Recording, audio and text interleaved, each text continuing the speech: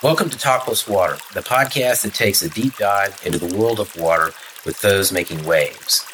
My name is Todd Bottler. I'm your host for Talk Plus Water. I'm also the editor-in-chief of Texas Plus Water and the Texas Water Journal. If you listen to this podcast, you may recall that I spoke with Dr. Joe Underhill, the director of the River Semester at Augsburg University in Minneapolis, Minnesota in 2020.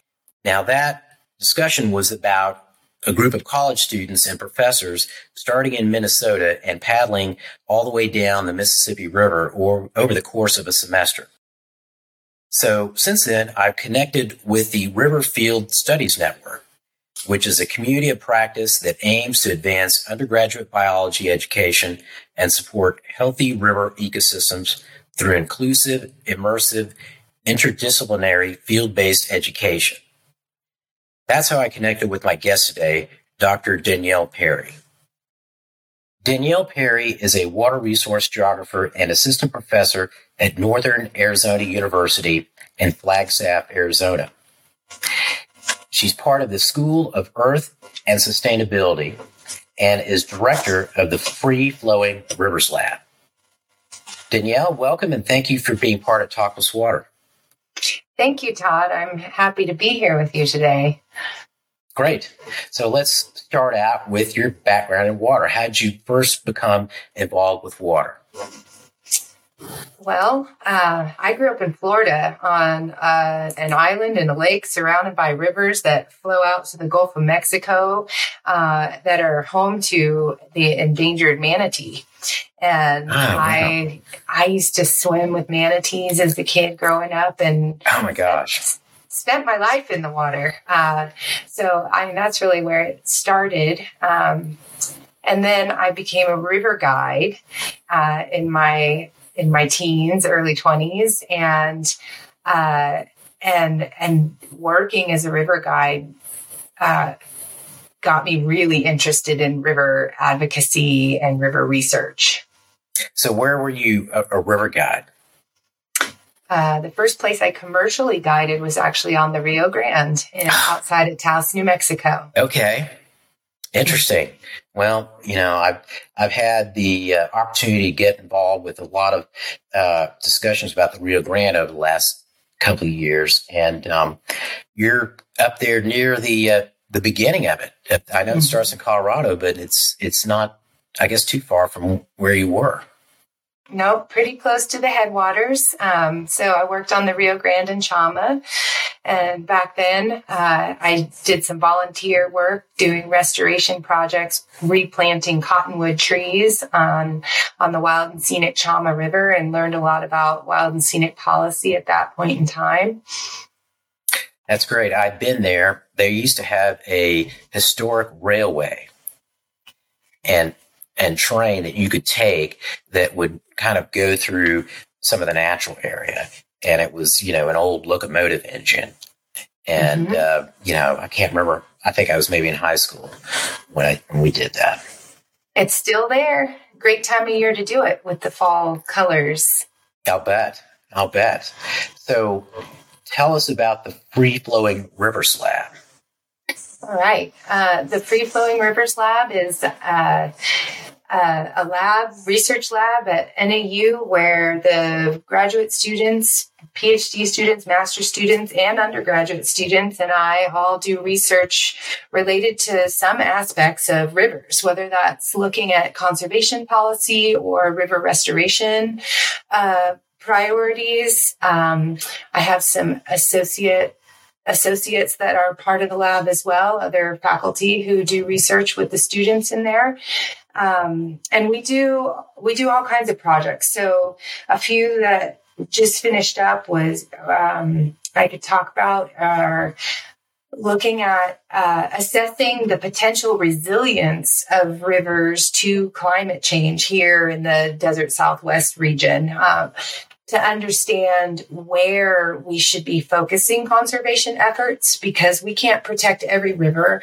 And with climate change, not every river is going to maintain its flow. Not every river is going to continue to provide the same kind of habitat for the native species. So understanding which rivers will maintain their flow and the right types of vegetative assemblages on the shores and the right kind of species diversity can really help to inform advocacy efforts as well as federal land management efforts in terms of where to focus their very limited dollars and human resources. Another study that we just completed was assessing dam sites for potential removal and river restoration in the 10 western states to also inform efforts on where to to inform conservation efforts. So once a dam is removed and a river is restored, then you can put some sort of policy on it to protect its free flow into the future. Which is really important as the climate is changing, because we have dammed and diverted most of the rivers in the West. And so one way to ensure biodiversity persists in these rivers is to actually restore those rivers. So the Texas Water Journal published an article in 2020 about dam removals in Texas, which, there really haven't been many. But I'm interested, where do you kind of see in terms of the trends? I read about a lot of removals that have happened in the, eastern United States and, how those rivers are coming back. But I guess I hear more of a focus on projects in the future being out west. Yeah, you're right. Their dams are coming out all over the place. And this is the decade of restoration. So we're going to see a lot more dam removals over the course of this decade. And a lot of old dams, very old dams in the eastern United States, hundreds of years old, have been removed and those rivers restored. And now we've got dams out west that are over 100 years old, and it's time for them to come out too, because they're obsolete. They're blocking fish passage. It's not easy to retrofit those dams to add fish passage. And as we're seeing declines in really important anadromous fish species like salmon that have multi-million-dollar industries that depend on them, dam removal is one way to ensure the persistence of those species in the environment. And we've seen some dams come out in Washington State and Oregon and California for that purpose.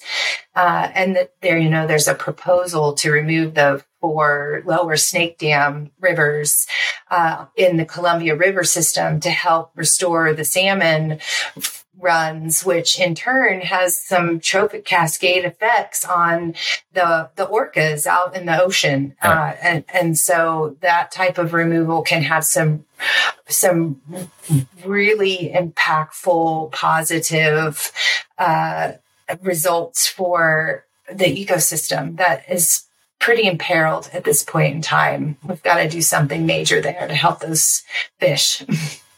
Yeah, as someone who worked at a river authority for almost 2 decades, there's a tendency by water managers to look at all dams as monuments instead of tools. But there really are tools, and not every tool is still useful. And it seems logical that we have, some reevaluation of dams. And that doesn't mean that all of them are going to come out. I think that's what some folks, particularly people who are concerned about water supplies and flood control, think that means all the large dams are going to come out. But I think it's maybe more of a practical approach. I mean, I guess is a question for you. It seems like there are clearly some that really, don't serve their original purpose, and maybe not are providing that much of a benefit anymore, and removing them is a much greater benefit.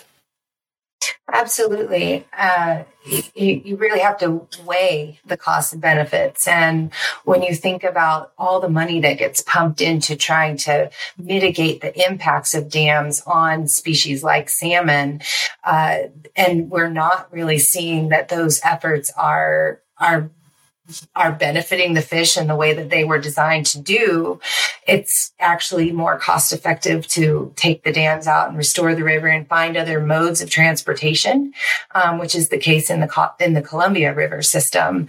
But, in the case of smaller dams here, we took out an old dam on Fossil Creek in Arizona and restored the river. And then it was designated wild and scenic a couple years after. And it's now this teeming oasis in the middle of the desert where it's just brimming with wildlife, and it's a place for people to go swim. And when you live in the desert, there are very few places that you can actually enjoy those opportunities. And that dam was previously providing energy for the mining industry. And we have other types of energy now. We have wind and solar coming on the grid all the time. We have a nuclear power plant here.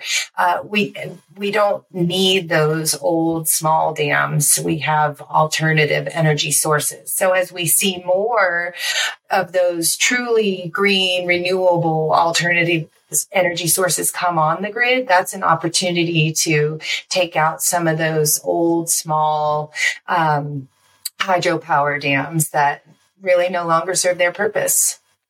Well, I can tell you really love rivers, and I'm guessing that's maybe why you decided to devote your career to rivers.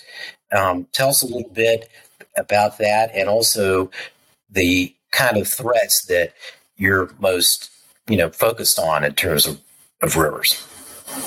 Yeah. Well, rivers are integrators, right? They connect mountains with oceans. They move the sediment that, and the nutrients that are used in the floodplains to grow food. They provide habitat for all kinds of species, like I was just mentioning, and from macrobenthic invertebrates that feed the fish that the fisher people like to go out and harvest, all the way up through bears, right? And elk that depend on riverine corridors for their habitat at different parts of their life cycles. They do provide transportation routes for people, and they're places where we like to go recreate, and groups of people, indigenous peoples in particular, find their sense of spirituality, right? Their cultures are rooted in rivers. So for all those reasons, rivers are a great thing to study, and they're a great thing to protect. And some of the key threats is, because rivers are the main freshwater source for billions of people around the world, they're really highly sought after for drinking water. They're used in industry. They're used in irrigated agriculture. They're used for energy production.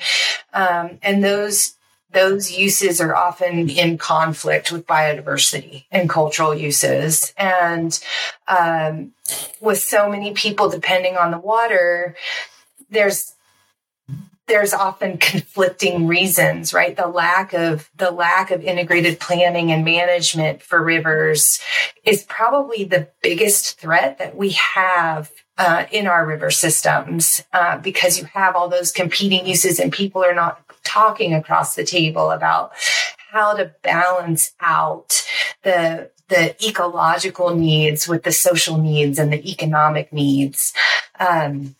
And especially when you take into consideration that climate change is changing the availability of water in our rivers, the timing and the quantity and even the quality of water in the rivers, that lack of integrated planning is probably the biggest threat. So, kind of switching from rivers to the River Field Study Network, tell me what that is. Okay, so RIVER stands for the River-Based Immersive Education and Research Field Studies Network.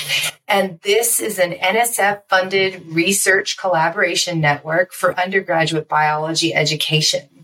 And the purpose of the network is to transform education through these immersive interdisciplinary river and watershed programs.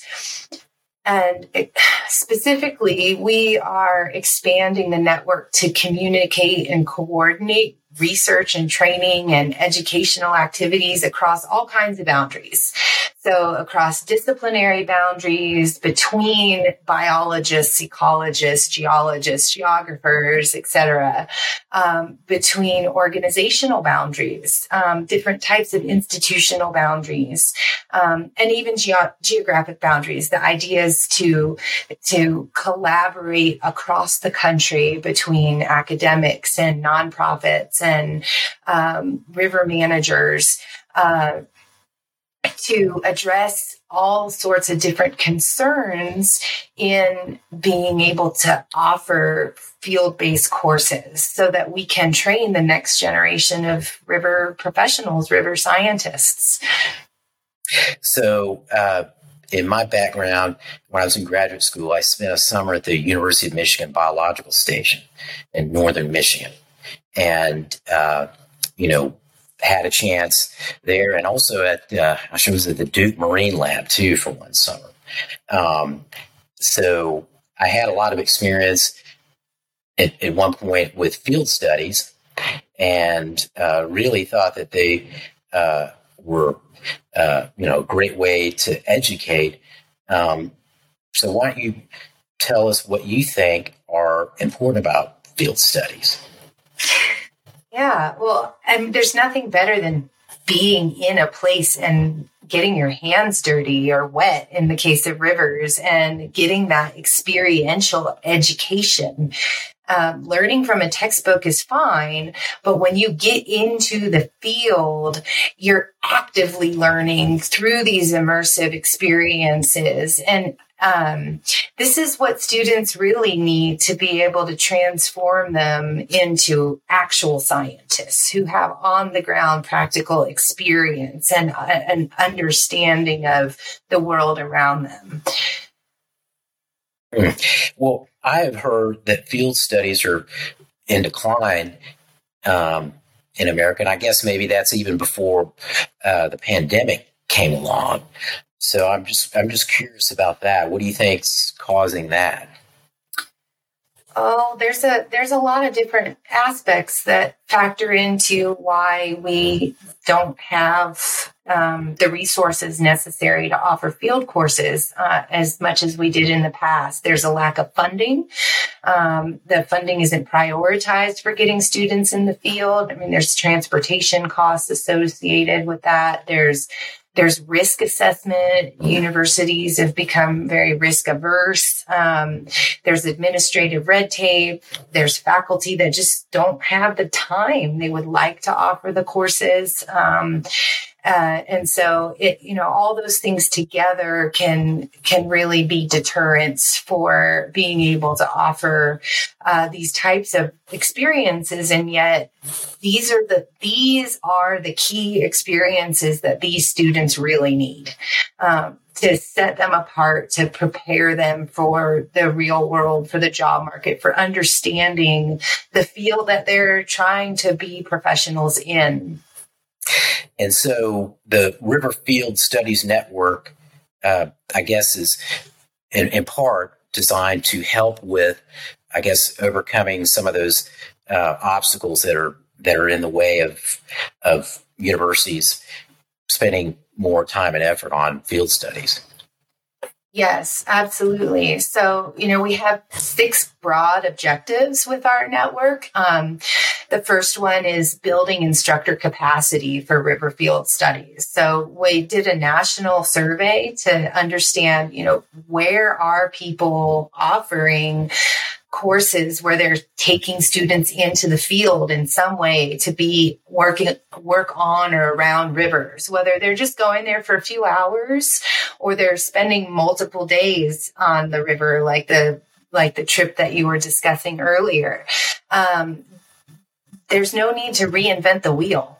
We found that there are hundreds of classes being offered across the country. And actually, while field studies might be in decline, there are more river-based courses being offered all the time because people understand that we really do need to study our rivers. And so one of the objectives is to train a new group of instructors every year in how to offer a river field course. We already have developed educational materials for this network that we're actually making available online on our website. So it will be they're open source materials that anyone who wants to offer a field course can go to the website and download those materials. And so one of our objectives is actually to develop these materials and curate them in perpetuity. Another objective is to broaden participation in field studies, in river field studies. So it's well known that the STEM fields are not very diverse in terms of the faculty who are teaching the courses, all the way down to the students who feel empowered to take those courses and pursue those careers. And so we are trying to diversify participation in field studies by making it more inclusive, more accessible to people who have different physical abilities, and training instructors on this type of inclusive pedagogy and using technology even to help people access rivers that might not otherwise be able to do so. We're building partnerships with different organizations and communities to help promote inclusion. We've got all kinds of exciting opportunities coming along in that realm.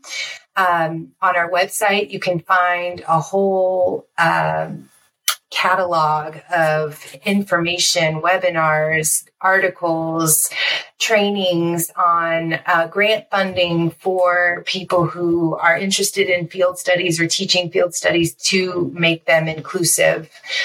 But another objective is promoting safety in the field. And so by doing risk assessment and teaching about safety, when rivers are moving water and it has a whole different level of risk associated with it. And so we are training instructors on river safety and eventually we will be providing materials that are training materials on our website.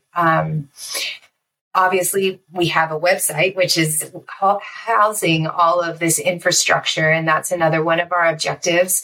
And then assessing our work and assessing other field studies so that we can constantly improve them. And the aim is that through this network, we can work collectively to help institutions understand the need for these types of courses and try to expand the offering of field courses instead of continuing with that trend of seeing field courses decline.